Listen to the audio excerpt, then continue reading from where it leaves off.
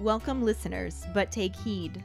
We will say whatever we need to share our knowledge, thoughts, and joy, and even things that do annoy. So join us now, but be aware. We have a tendency to swear. We'll dial it back a little bit. But frankly, we don't give a shit. Welcome to Just Keep Rolling, a Harry Potter book movie compare and contrast podcast. I'm Ellen, and my co-host Katie is only with us in spirit and pre-recorded audio because of the damn pandemic. She most likely has COVID. We're still waiting to find out for sure. But she's not feeling great. It's not even sexy voice great. It is just plain awful. And we wish her a speedy recovery.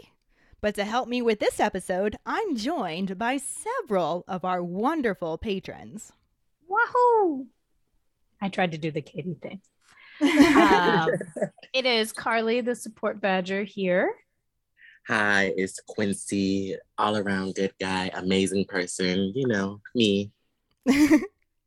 Hi, it's Max, the resident Brit.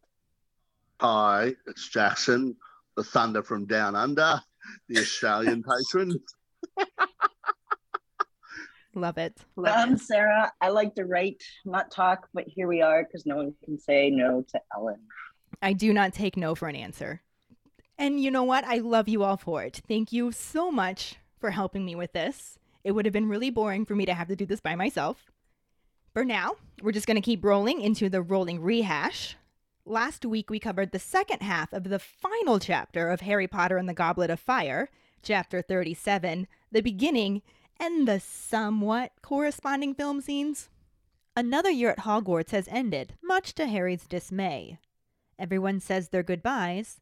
The Golden Trio watch as the Beauxbaton and Durmstrang students begin their journeys home, and we come to an end of the fourth story.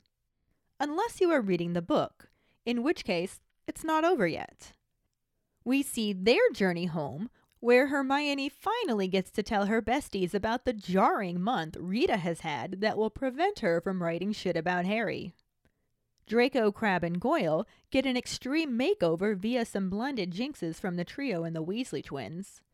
Fred and George finally admit they were blackmailing Ludo Bagman for stealing their life savings, and Harry is again a hero when he secretly forces them to take his Quad Wizard Cup winnings for their joke shop. Everyone says their goodbyes, and Harry follows his uncle out of the train station, deciding there is no point in worrying yet. What will come, and he will meet it when it does. And now we are actually at the end of the fourth story. The lack thereof. Yeah. Corresponding film scenes. Yeah, I agree. The very, very bare minimal of corresponding film scenes. They tried. Yeah. During episode 114, Beta Beetle Rita, our Potter Pondering was, what are your thoughts on how the movie wrapped up Goblet of Fire? It's kind of fun that we have some of the people who send in ponderings live right now, but you're still going to get to hear their recordings. Hey, Ellen. Hey, Katie. Hey, Keepers. How we doing? This is Jackson with my final Potter Pondering for Goblet of Fire. Yay! So, how do I feel about how the Goblet of Fire movie was wrapped up? For the movie version, okay. But I'm still going to rant. You know I'm still going to rant. So, yeah, the movie version did not do the book's ending justice at all. No capture of Rita Skeeter. No reveal of how she got her stories. But then again, all her stories weren't in the movie anyway. Yet another stupid decision. No multiple spells cast on Malfoy, Crabbe, and Goyle. Oh, we were bilked. We were bilked out of that. And no Harry giving his Tri-Wizard winnings away. I mean, what? How do you have Fred and George operating a joke shop in 2 movies and not have it known exactly how they started up, where they got the money? I mean, what the hell? Ugh. I can't deal with that. Newell. Thank God it's the last time I get to say that. Hi, Ellen and Katie. This is Ashley with this week's Potter Pondering of Depression and excitement because we are finally finished with the Goblet of Fire. Woo! It was a wonderful journey, you guys, but here we are. Here we are with the movie ending with Harry and Ron's, little convo. Harry's like, man, that was a fucked up year, bro. And Ron injects his light humor here. And then Hermione's like, no, you guys, this shit just got real. End scene. You know why? Because the last bit of plot twist we're ironing out in the end of this didn't even exist in the movies. But it's cool, we don't have to get into Rita Skeeter again because, that shit's been pissing me off this entire time. So you guys already know how I feel about that. It definitely would have been cool to see that nice little tussle in the train compartment, jinxing and hexing the fuck out of Malfoy and his cronies. And then, kind of awkwardly stepping over and on them to get out of the compartment. Like, tell me you guys wouldn't want to see that. Everybody wanted to see that shit. Just, oh. And then, my favorite part is Harry giving the twins the cash. It literally shows so much about Harry's character. He's the fucking insufferable good guy. Like, I don't want these fucking blood funds. And I honestly think if he wasn't able to give that shit away, he would have yeeted it out the window. And Ron would have been like, the fuck? But Harry could not take it. I felt like it was literally burning a hole in his pocket. And not because he was spending it, because it was literally torturing him to have it. And Fred and George are like, I don't give a fuck about blood money, life money, death money, Voldy's money. Give me the cash. Are you sure, my boy? Because I will flip this like Gucci Mane's wife did when he was in prison. I will flip this. You sure, Potter? You sure? They took it with no regret. That you can tell that Fred and George don't give a fuck about a shady transaction or two. But look what they did with their life savings. Oh, you didn't read the book, so you don't know what I'm talking about. That's cool. Let's just end this on a light note because I know if you listen to this podcast, you think I hate the movies, which isn't the case. I'm just deeply passionate about my ponderings, okay? I love Harry Potter and the movie so much that I cannot even remember what my personal imagination was when I read the books. I will forever see Harry as Dan, Hermione as Emma, and Ron as Rupert. And I don't remember what I thought they were because the movies were so good. The best screen adaptation of a book I've ever seen in my life. And I've read a lot and I've watched a lot and nothing else has injected my imagination with their image because it's usually trash. It's just that Ellen and Katie have ignited a fire in my soul that I didn't know existed. I did not know that I had this passion to comb through every film scene in every book chapter with a fine-tooth comb. And it is so fun, you guys. You should try it. Oh my gosh. Happy New Year to all of the keepers. Ellen and Katie, thank you for making this podcast. I'm having so much fun. Keep up the good work, you guys. Hello there. It is the support dodger calling in. For once, I have something nice to say about Noel and his nonsense, but I really like the ending of this movie. It felt really heartwarming and nice to have that kind of moment where Hermione's like, everything's going to change now, isn't it?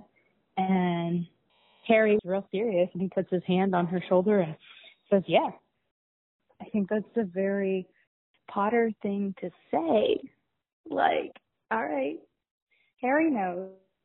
But in one of the books, I think it's 5, he says, man, I wonder what it'd be like to have a normal life. Well, that's a very Potter thing to say. Anyways, the end was very wholesome and kind of like such a nice, happy, sad ending to the movie because of all the stuff that they went through and Cedric dying and all that.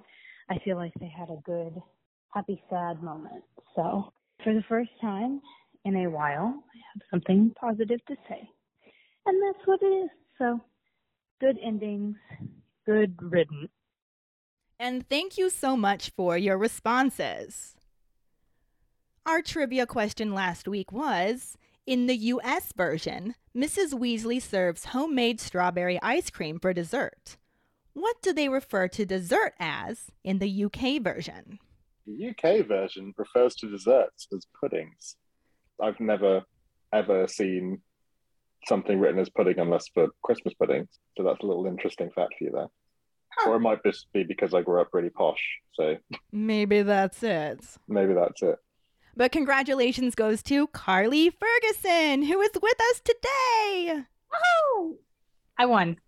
I'm very excited about it. I got my birthday episode trivia question. Woohoo! You're so cute.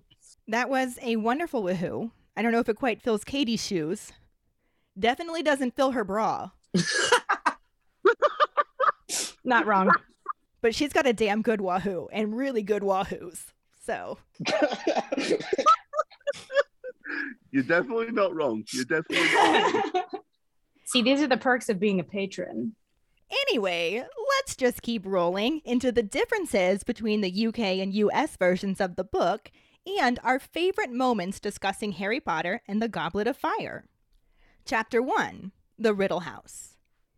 There's a description of the windows by the door of the Riddle House, and in the UK version it says windows either side of the door, and in the US version it's windows on either side of the door. So in this case, Americans just really want that extra letter. We like prepositions. We sure do. And propositions. Ooh. Ooh. There is also if I curse versus if I murder. In the UK version, Wormtail is trying to talk Voldemort out of using Harry for his rebirth. And he uses the term curse in the UK version, but murder in the American version, which is a little bit more drastic, I think. Murder seems a little bit more serious. It's very on the nose, isn't it? Serious. If I expel or if I murder. Yeah. I kind of wish I had read the British versions now. I don't know. Because I like the more dramatic flair of it. As they go on, they get significantly less Americanized, and we're going to find less of these differences. But chapter 1 had a few, because this conversation between Voldemort and Wormtail kept going, and Voldemort responded, saying it's one more obstacle removed in the UK version, but he just says one more death in the American version. So it's kind of a little bit more dramatic. Like, maybe not dramatic. It's kind of a little bit more direct. He's just blatantly talking about murdering, killing people in the American version. They're a little bit more subtle about it in the UK version. I was going to actually point out that it sounds like they're talking more about an object instead of a person, which is that is a really interesting perspective. Very Voldemort-esque. People are not people there. Right. Maybe it's about how they're viewing the murder as the bad thing in the US, but in the UK, they're viewing the obstacle as the bad thing. Yeah. And Voldemort does continue on to again say one more curse in the UK version versus one more murder in the American version. So it's all kind of the same thing with the differences in that exchange, but it is notable. It's really interesting. I think Voldemort sounds more detached from people. Like if I don't use pronoun here, or if I say, I'm just one more curse, that doesn't sound like murder. But in the American version, they're like, murder. Murder. It seems almost more subconscious, though, because I think he just is detached. Mm-hmm. He is. But now for our favorite moments from the episode covering Chapter 1. It's kind of interesting to think how the killing curse must work then, if it doesn't leave any obvious traces. Bam! Magic. Bam! Dead! Yeah. Plus, in the book, he got to hear words like Quidditch, Ministry of Magic, Wizards, and Muggles. I'd probably hang around and listen into. So, then I'm just thinking it's crackheads. Like, or somebody who's just high off their nut. Then I'm especially running, dude. Right, but it's like a train wreck. Nah. You can't look away. If they're crackheads, I don't know, I'm out. Cheaper than cable. So now we're on to chapter 2 and chapter 3. So chapter 2 was the scar and chapter 3 was the invitation. There aren't any differences for either of these chapters, and they combine them for the episode since there weren't any corresponding film scenes, which is very disappointing. So we will go right into our favorite moments. I'm always intrigued when people are like, what Harry Potter movie should I start with? And I'm like, the first one? Why would you? Is that a question? Yeah. Oh, that's a question. I've gotten that question. I've told people watch the first 3 movies. Yeah. Read the last 4 books. Yeah. If you're not going to read all of them. Yeah. However, I also tell people to read all of them. Just Just read them all of the times. Need to read IKEA instructions? Don't! Read Harry Potter instead. Yes. If you have to read Harry Potter. If you have to read Harry Potter. My new slogan. Of course, I would love for every single literal word to have been somehow included. Oh no, you gave me more Harry Potter. No. Yes. How dare you, you monster. You muggle fucker.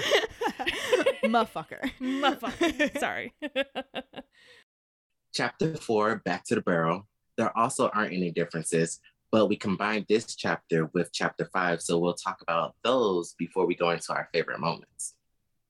In chapter 5, Weasley's Wizard Wheezes, we have a difference here with Bulgaria have got versus Bulgaria has got, which is what Fred points out to Charlie when they and George are discussing who will win the Quidditch World Cup.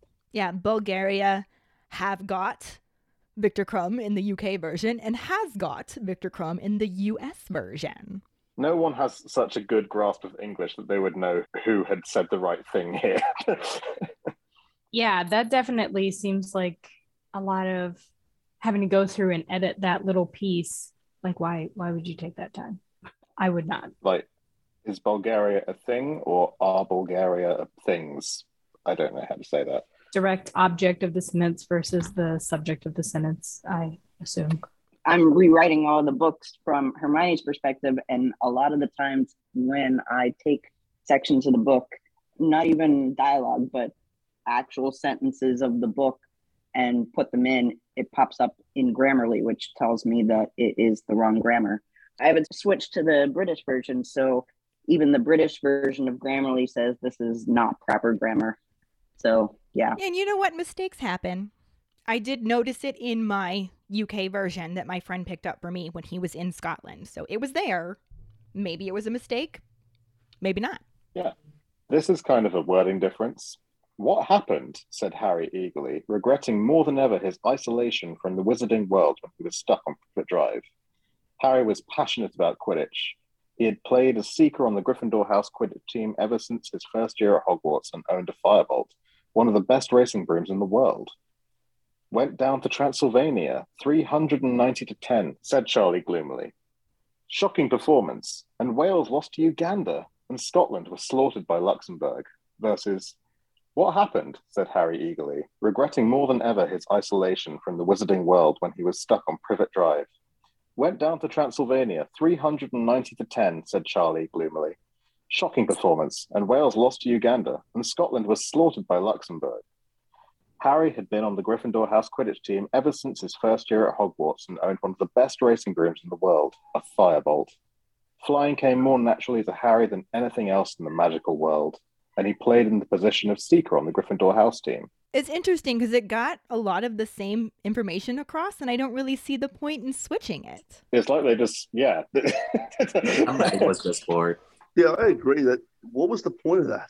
They like making extra work for themselves, I assume. Maybe they had like an actual quota of differences they had to find to justify a reprinting. Maybe? And maybe it was just to give you more to read, Max. Yeah. Their foresight. Another difference in the chapter is they had their pudding, homemade strawberry ice cream, of course, versus they had their homemade strawberry ice cream. So the difference here is the dessert pudding after dinner in the garden with the Weasleys. Which was also our trivia question. And now, here are our favorite moments from the episode covering chapters 4 and 5. Like, okay, so take in Sorcerer's Stone, Philosopher's Stone, the moment where Dudley realizes he has a pig's tail. Look at Harry Melling's face in that, and then just imagine that face with a foot-long tongue coming out of it. Up to a 4-foot-long tongue. Yes, even. exactly, up to 4 feet. There's no way you don't laugh at that. It would have been hysterical. Ugh. Oh, my stars. I can't believe they left that out. Oh, my stars. It's a crime. I tell you, it's crime. a crime. Well, I never. Fred insists that he didn't give him anything. He dropped it, and it was Dudley's fault that he ate it. He never told him to. My stars. I just dropped it. He ate it. Dropped it. Oh, that poor boy. I never meant for that to happen. Oh, no. Ginny probably thought it was a girl. A girl. It was like green-eyed Ginny just being like, wait, what? Yeah. What'd you say? Who did you hear from? Who's this bitch? Who do I need to use the Bat Bogey Hex on? Yeah. I'll cut a bitch. Don't make me cut a bitch. I will cut a bitch. What bitch am I cutting? I will hit her over the head with a broomstick. Here we have chapter 6, the portkey. We start off with, Harry knew that apparating was very difficult. It meant disappearing from one place and reappearing almost instantly in another. Versus, Harry knew that apparating meant disappearing from one place and reappearing almost instantly in another, but had never known any Hogwarts student to do it and understood that it was very difficult. So this is really just another swap things around difference. Yeah, I don't know the point of it.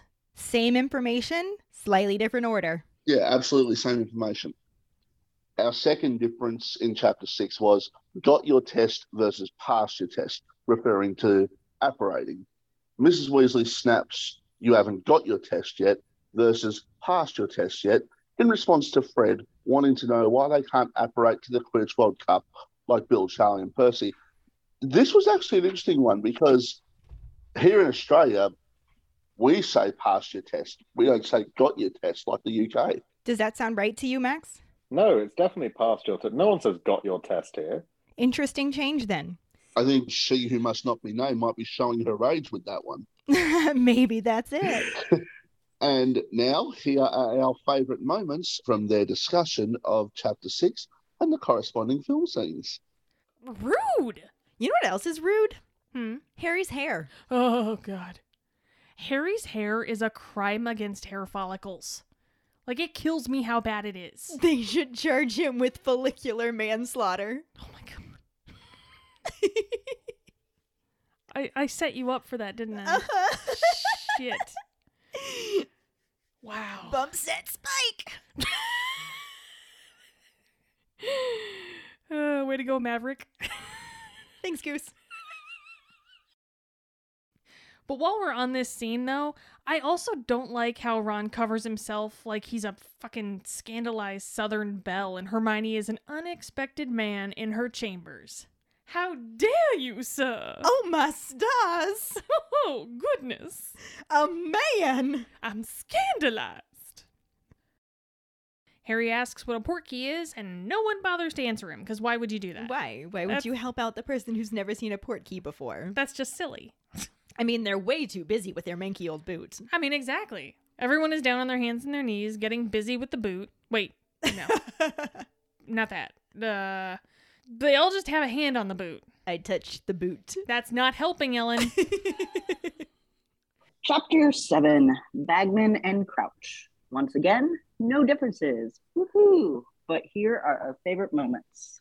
That kind of didn't make sense to me, though. Like, they know what numbers are. Right. The numbers are right on the bills, but whatever. It makes it funny. It was funny. For sure. It didn't make sense, but it was funny. Yeah. It didn't make sense. Oh, God. Personally, I think you're a little knuts. Now that makes sense. But we're also both a little knuts. Well, we wouldn't be doing this if we weren't. Touché. like going on about how the amazing Mr. Crouch can speak over 200 languages, including Troll, which makes Fred tease him. I mean, anybody can speak Troll. All you have to do is point and grunt. You and I have spoken Troll before.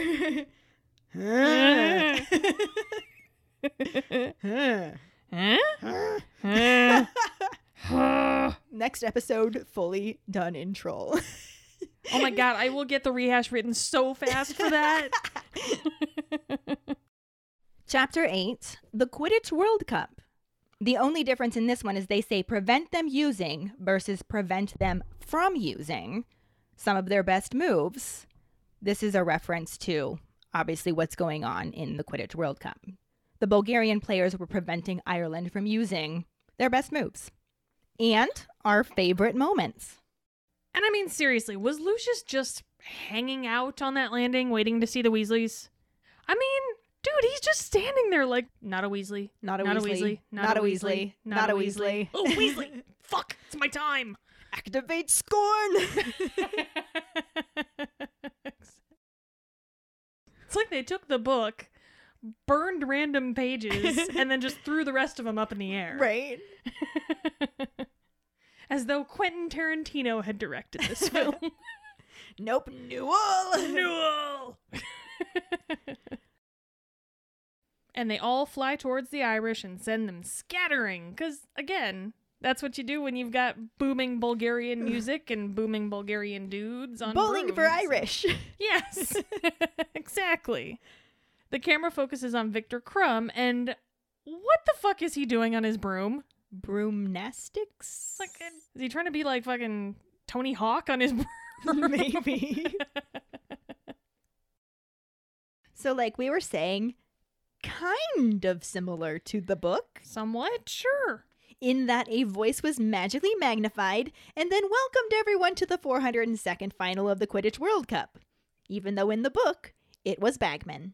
Mike Newell don't care what's in the book. Fuck the book. Fuck Ludo Bagman. In the movie, it's Fudge. And Harry uses his omnioculars to watch as the Vila change into basically birds with like really creepy wings and can throw fire. I mean, talk about killing a boner.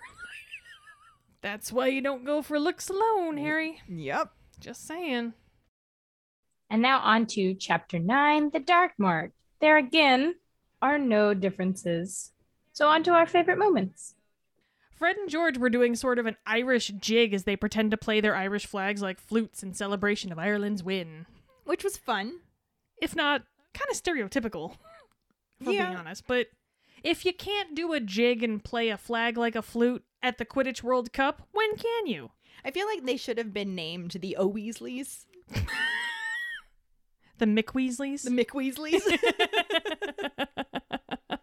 They got the red hair. They're clearly Irish supporters. True.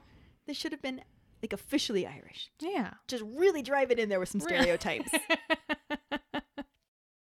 And damn, that Weasley twin must be double jointed because his arms go so far back when he flaps. I'm not sure which one it is, though. Remember? Say it with confidence. It was definitely Fred. George. Okay. It was definitely George. George!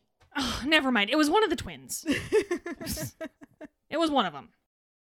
Mr. Crouch assures him that she will be punished, causing Winky to become very afraid. He tells her that she has disobeyed him, and that means close. And we know from Chamber of Secrets that close means she's getting fired. Essentially. Mm-hmm. I just realized that Dobby got socked.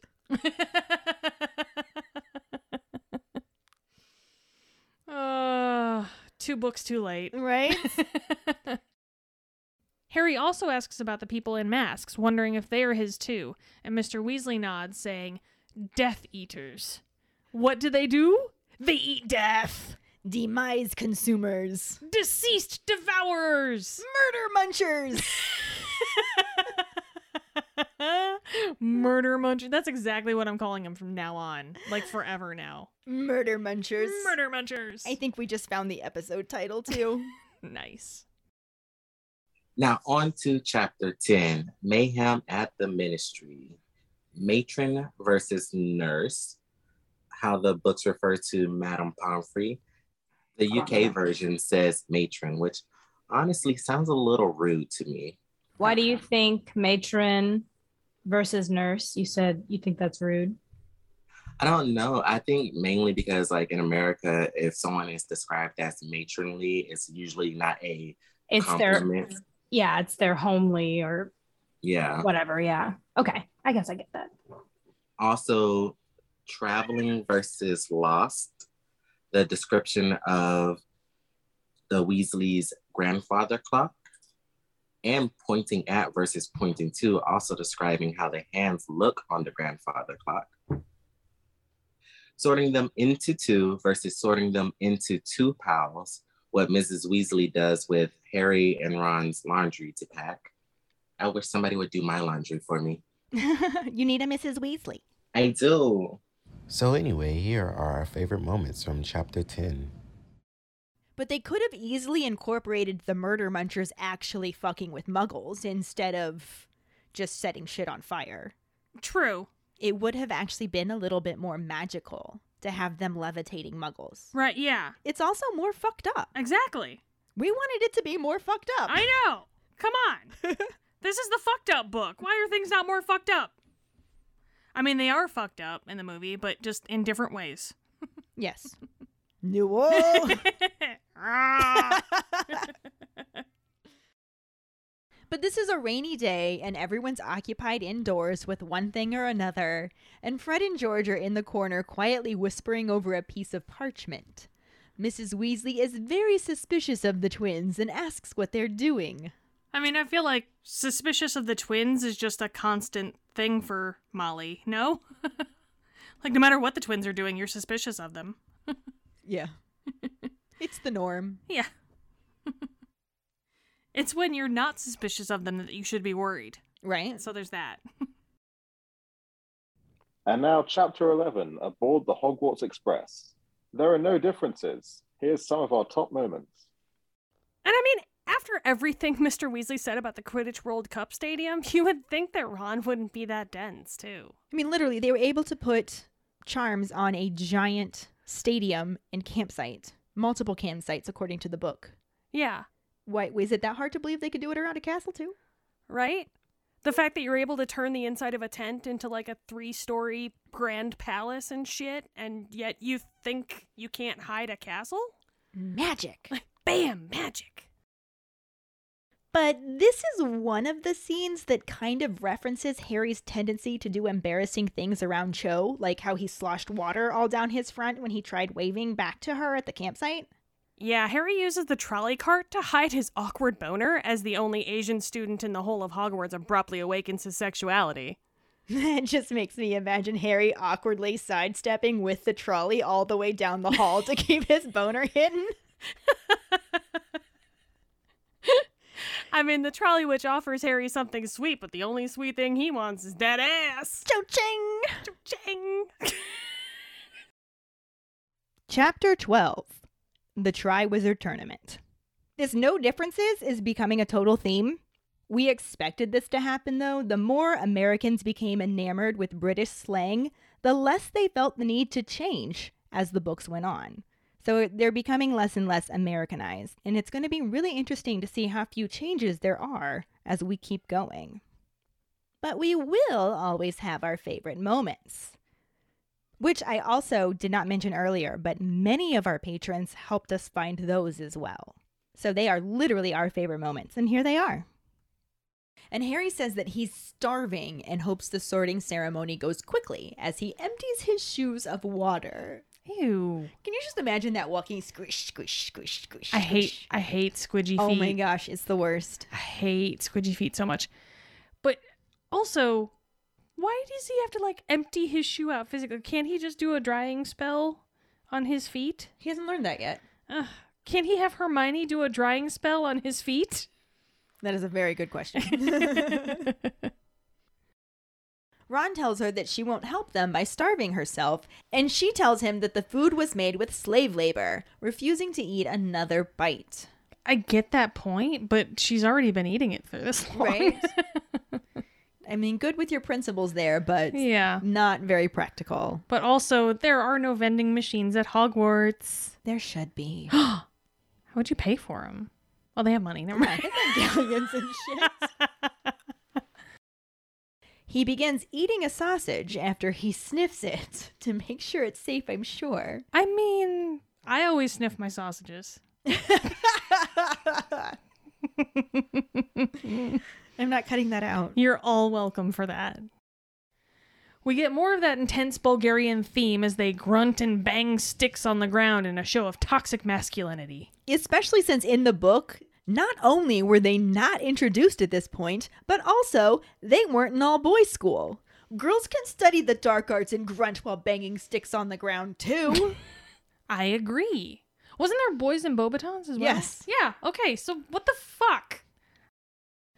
Hagrid is so mesmerized by the large woman that he stabs Flitwick in the hand with a fork. Because apparently he's done cooking.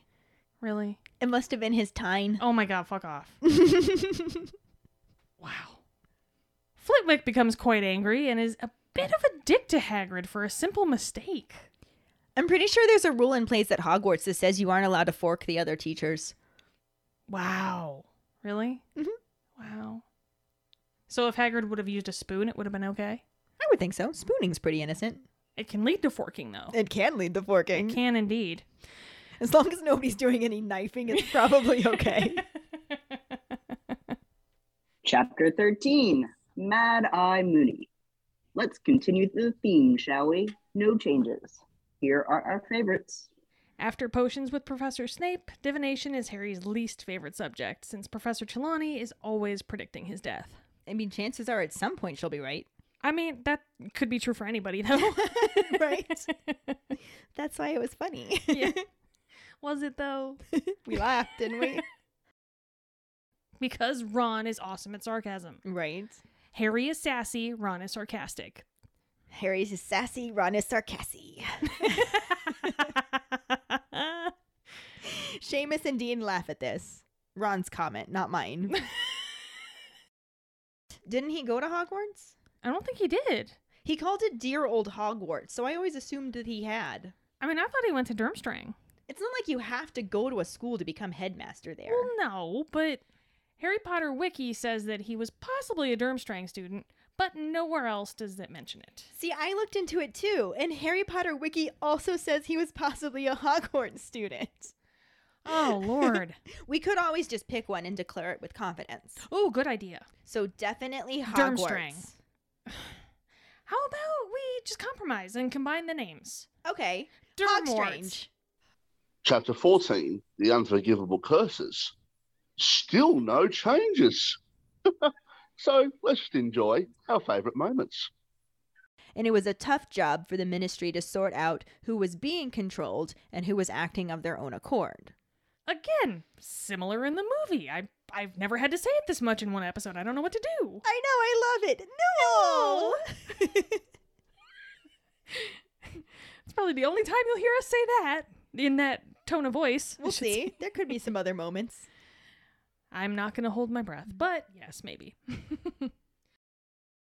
He just removes a second spider from the jar and places it on the desk. At this point, he does use Engorgio to make it larger, so they can get the full fucked up effect. Nope. Full trauma in the movie. Fuck everybody up. You get a therapist, and you get a therapist, and you get a therapist. Everybody gets 20 years of therapy! Except Snape. Fuck you, Snape. Well, yeah. No therapy for you. No therapy, despite the fact he's probably the one who needs it the absolute most. Oh, yeah, for sure. Chapter 15, Beauxbatons and Durmstrang. Hey, look, we have a difference. On excellent form versus in excellent form. Prepositions. This is Dumbledore's response to Madame Maxime saying that she hopes she finds him well. So here are our favorite moments. Well, you know, he was expecting the 7th years and he was expecting the older kids, but probably once you get to the 11-year-olds, he was like, oh shit.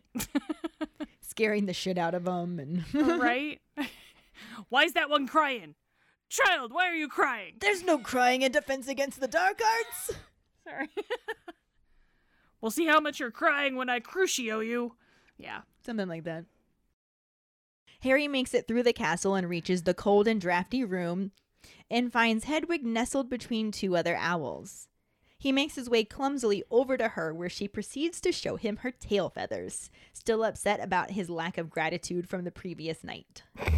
Because Hedwig's got some shade on her. Right? Like, dude. Fuck you. That's very much like the owl version of Kiss My Ass. Right? Literally. Everyone is surprised when Moody tells him that he will be putting the Imperius Curse on all of them so they can see its power. I mean, of course they're surprised. That didn't happen in the movie at all. They didn't see it coming. But it's not illegal to poison a student, probably, if you have the antidote right there. I mean... I'm sure it's frowned upon. But you know, a potion teacher like Snape, I mean, he's very competent at potions. You know he has the real antidote right there. He's not going to let the kid die. I mean, do we know that? We probably know that, but do the 14-year-olds that have been tortured by the man for the last 4 years know that? I mean, it's a terrible motivator, but it motivates. That's a sure way for me to die, is all I know. Because that's a sure way for me to be overly freaked out about what I'm Neville's doing. potion's not going to work. Exactly. But Snape's not going to let him die. He might be a dick, but he's not going to straight up murder a student. One would like to hope that he wouldn't murder a student. Sure. I don't think he would do that right under Dumbledore's nose. He's not stupid. He's a dick, but he's not stupid. Also, though, single malt whiskey for the horses? Right? I mean, do they get like a trough of the stuff? Is it like a feed bucket that hooks up to them and they drink out of it? Or do they have like horsey shot glasses? Or do they prefer it on the rocks? You've thought way too much about this. Whiskey for horses is weird. It's pretty whiskey. You made a pun. I love it. Sometimes I give in to your dark side. Stay for a while. Chapter 16, The Goblet of Fire. Look, more differences. Puddings versus desserts. During the feast, welcoming the guests and announcing the Tri-Wizard Tournament, the second course has a selection of unfamiliar ones. At weekends versus on weekends. The Golden Trio were not the only ones to get up early on Saturday because most people breakfast later at weekends in the UK version versus on weekends in the US version. But they were all excited about seeing who enters the tournament. What's she like versus what is it with her? Of course, it's Ron, wondering what's wrong with Hermione when she's obsessing over Spew and wants to ask Hagrid to join. Max, I want to ask you about that one. What's she like? In America, when we say that, it could be in reference to her personality. It could be in reference to what she literally likes. But when we say what is it with her, we're commenting on she just did something crazy. Yeah, it's the same thing here. If you said, oh, what's she like? It'd just be like that. No one would assume you were going, for example, what is it with her? Which is exactly how it comes across. Yeah. It seems like an interesting change, but I do think in this one, the American version gets that point off a little bit clearer. That Ron is like, girl's crazy. I don't know why she's on about all this Spew stuff. I think that it fits Ron's personality better to say, what is it with her? Because he's always like, you're annoying as hell. Like, yeah. I think it fits better. Exactly. In the UK, it wouldn't be too uncommon for someone to say what's with her rather than what is it with her or what's she like. If someone had come across as particularly aggravated or irritated in the day, you'd say, oh, what's with her? Or what's with him? Or what's with them? But in this context, it's like they haven't quite decided which one it is. Yeah, which tone they were going for. Again, I think that Rowling is just showing her age with it. Could be different slang, yeah. Different times. Back in my day. Now hold on tight because here are our favorite moments from Chapter 16.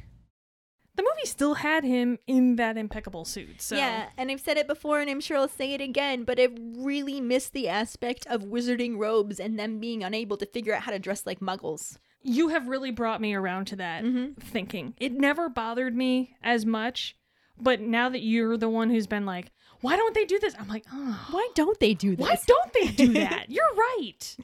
I love hearing you say that. Actually, if they could let Harry, Ron, and Hermione, I would say if the trio could together, enter, sure. If they could do it as a team, they got that on lockdown. Hell yeah, they do. If you add their ages together, they're over 17 too. There's that. I feel like that should count for something. I mean, maybe they should have just all dressed in a trench coat, sat on each other's shoulders in a trench coat, and put their names into the Goblet of Fire. Nobody would suspect a thing. Nothing ever. Harry, Ron, Hermione. Just one name. No, it's Haranmony. Haranmony. Haranmony. This is also the first time the movie mentions the age line, even though the book actually had Dumbledore tell the students he was going to draw it. He was like, I'm doing this myself, so I know you can't dupe it. Right. And Fred and George are like, we're going to dupe it. Do they dupe it? They don't dupe it. They don't dupe They it. don't dupe it. Somehow it completely escapes their perception that there's a giant woman right present. Somehow they forget the giant woman. Okay. Yeah.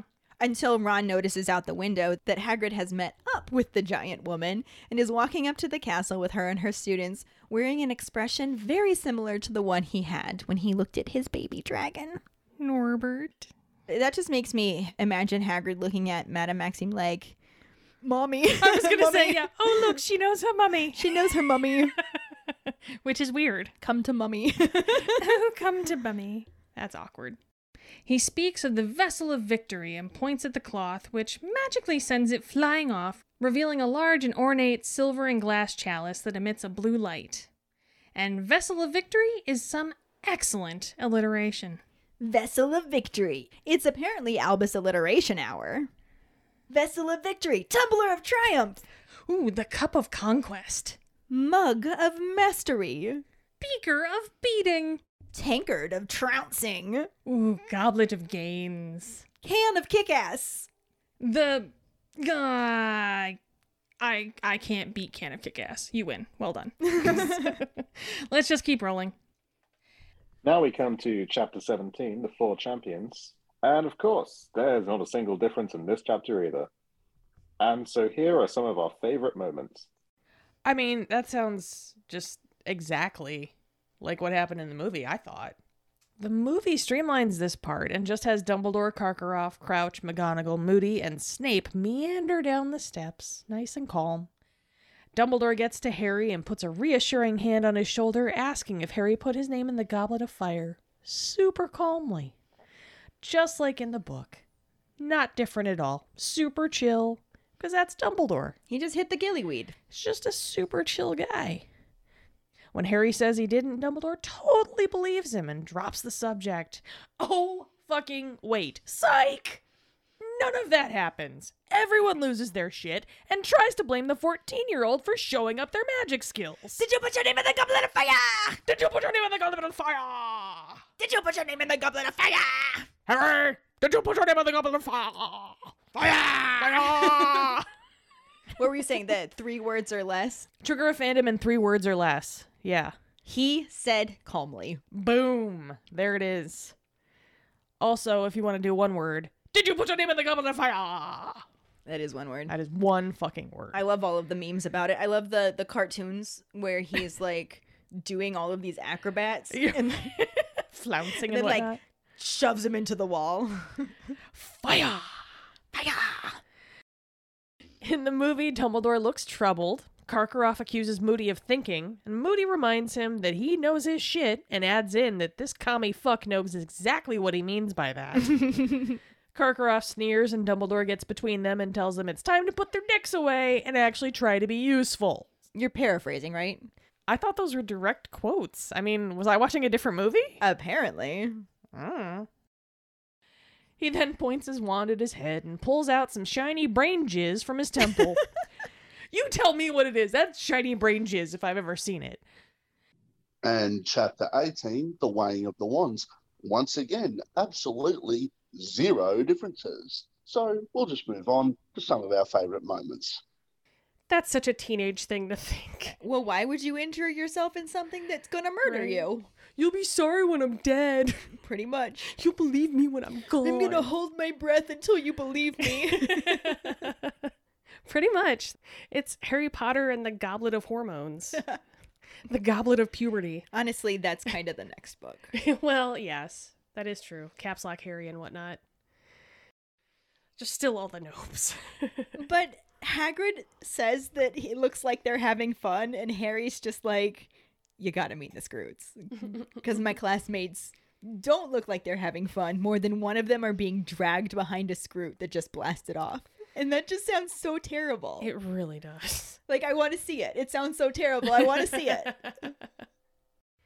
They got the sentiment very similar. They just did it, without Bagman. And I'm still mad about that because where the fuck is James Corden? I know I love John Barrowman, but I would love James Corden too. It would have been great. It would have been great. It would have been great. Yeah. Boo. I had to say it in triplicate.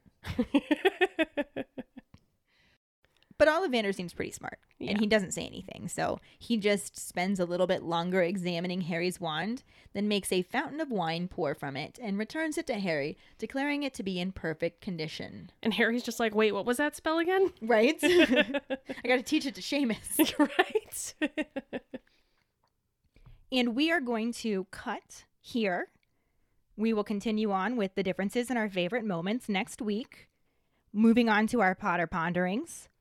What are some of your favorite moments covering the first half of Goblet of Fire, either from our podcast or from the book and film in general? Find the post on our Facebook page and share your thoughts, or call us at 216-526-6792 and leave your response as a voicemail. Make sure you start off telling us your name and then go into your answer. This will bring us to our Sorting Hat story, which is from Crystal Knight. She writes, I was already 18. I grew up in a very strict home, and my mother believed Harry Potter was witchcraft and therefore a sin. So she never let me read the books or watch the movies. Then, when I turned 18, I moved out of my mom's house and in with my, at the time, boyfriend, now husband, and told him that I had never watched Harry Potter because my mom wouldn't let me. And he sent our kids to the grandparents' house, and we had a full HP marathon that weekend. I've been obsessed ever since. I haven't read the books, but that's only because I have memory loss and I forget things very easily. The only way I can read books is if I read aloud, and I'm extremely shy, so I hate reading aloud and refuse to do it. I'm trying to remember to listen to the books be read on YouTube now, and I'm currently listening to the first book be read aloud. So fingers crossed it works for me. I can't believe I first watched the movies 7 years ago now. I love me some Harry Potter. Thank you so much for sharing your Sorting Hat story with us, Crystal. That is a damn good husband. It's accurate. I especially love the part where he sent the kids away so you could do this properly. And I will add, no matter how you came into the fandom, you are a fan, even if you only watch the movies, even if you only read the books. And I am going to piggyback on that because... yes, Carly. I'm actually jealous of people who have yet to read the books. Like, I wish I could have the magic of reading the books for the first time again. Yeah. Like, it was just the most magical experience ever, and I'll never get that back. Absolutely. I agree with that. I'd just like to say that it's one of the best things, I think, in the Fantastic Beasts films. It's one of the best things we get to see is the judgment of witchcraft and images of witchcraft in the first film. And we see the judgment of everyone in the area on those people who are just so unwilling to enter into this idea of, I don't know, acceptance towards stuff they don't understand. And I think that's a really good thing we see in the new films. I agree with that. Yeah. And in general, we have tried to make this group as open and accepting as possible. And you've done a damn good job. Aw, thank you. Obviously, it makes the most sense to have read the books and watch the movies if you're listening to us, since we are specifically comparing the both. But part of the reason why we go into such a detailed description and summary is because I know that some people can't. So we're doing it for you. It wasn't until I started listening to the podcast that I read the books again for the first time since I was young. You did your first read? Young. Well, no, I finished reading them when I was, I don't know when the last book came out, 2008? Yeah, I think so. That's when I finished reading them. Then I read them again throughout my teenage years, but then read them one final time when I started university. And then I found the podcast and I read them all again, and it shines a different light because I'd never thought about the movies and the books. I'd never thought of them as two things that could come together. I never mixed them. It was like mixing drinks. It was just not something you did at university. So, well, we do that here. We mix those drinks. We got a little bit off topic, but again, thank you so much for sharing your Sorting Hat story with us, Crystal. Yes, thank you. And if any of you other keepers out there listening would like Ellen and Katie to read your Sorting Hat story on a future episode, you can email it to them at justkeeprolling@gmail.com. Let them know your house, wand, Patronus, how you got into Harry Potter, and anything else you might want to share with them. Or you can just message it to us over social media. This week's trivia question is, and yes, Carly, Sarah, Max, Jackson, and Quincy are disqualified from answering this question. In the U.S. version, Hagrid serves the Golden Trio cookies with their tea. What do they say he served them in the UK version? The first one who responds with a correct answer and the code word #Doey will get a sticker. Another way to get a sticker is to rate and review us through iTunes or Facebook. Make sure to email us at justkeeprolling@gmail.com to let us know you did, and we'll get back to you to figure out which sticker you want and where to send it. Don't forget to find us and follow us on Facebook at JKR Podcast and Twitter and Instagram at Just Keep Rolling. Following us on Podbean at justkeeprolling.podbean.com will get you the episode as early as possible and give you a leg up in answering the trivia question. Make sure to check out our website at justkeeprolling.com, and don't forget to subscribe to our YouTube channel. If you would like to help us continue creating more content, you can support us as a patron and get extra perks on patreon.com/justkeeprolling. As always, any support you can give is greatly appreciated. Thank you so much, Katie and Spirit, and thank you so much to Max and Carly and Quincy and Sarah and Jackson. We would not have been able to pull off this episode without you, and we appreciate you so much. This is Jackson Miller signing off. Bye, everyone. Okay, bye. This is the Support Badger, Carly Ferguson, signing off. Thanks for listening, everybody. Don't forget to tune in next week. Yes, join us next week when we talk about the second half of the differences between the UK and the US versions of the book, and more of our favorite moments discussing Harry Potter and the Goblet of Fire. Thanks for listening. We hope you hear us again. I'm Katie. I'm Ellen. Until the next time, just keep rolling.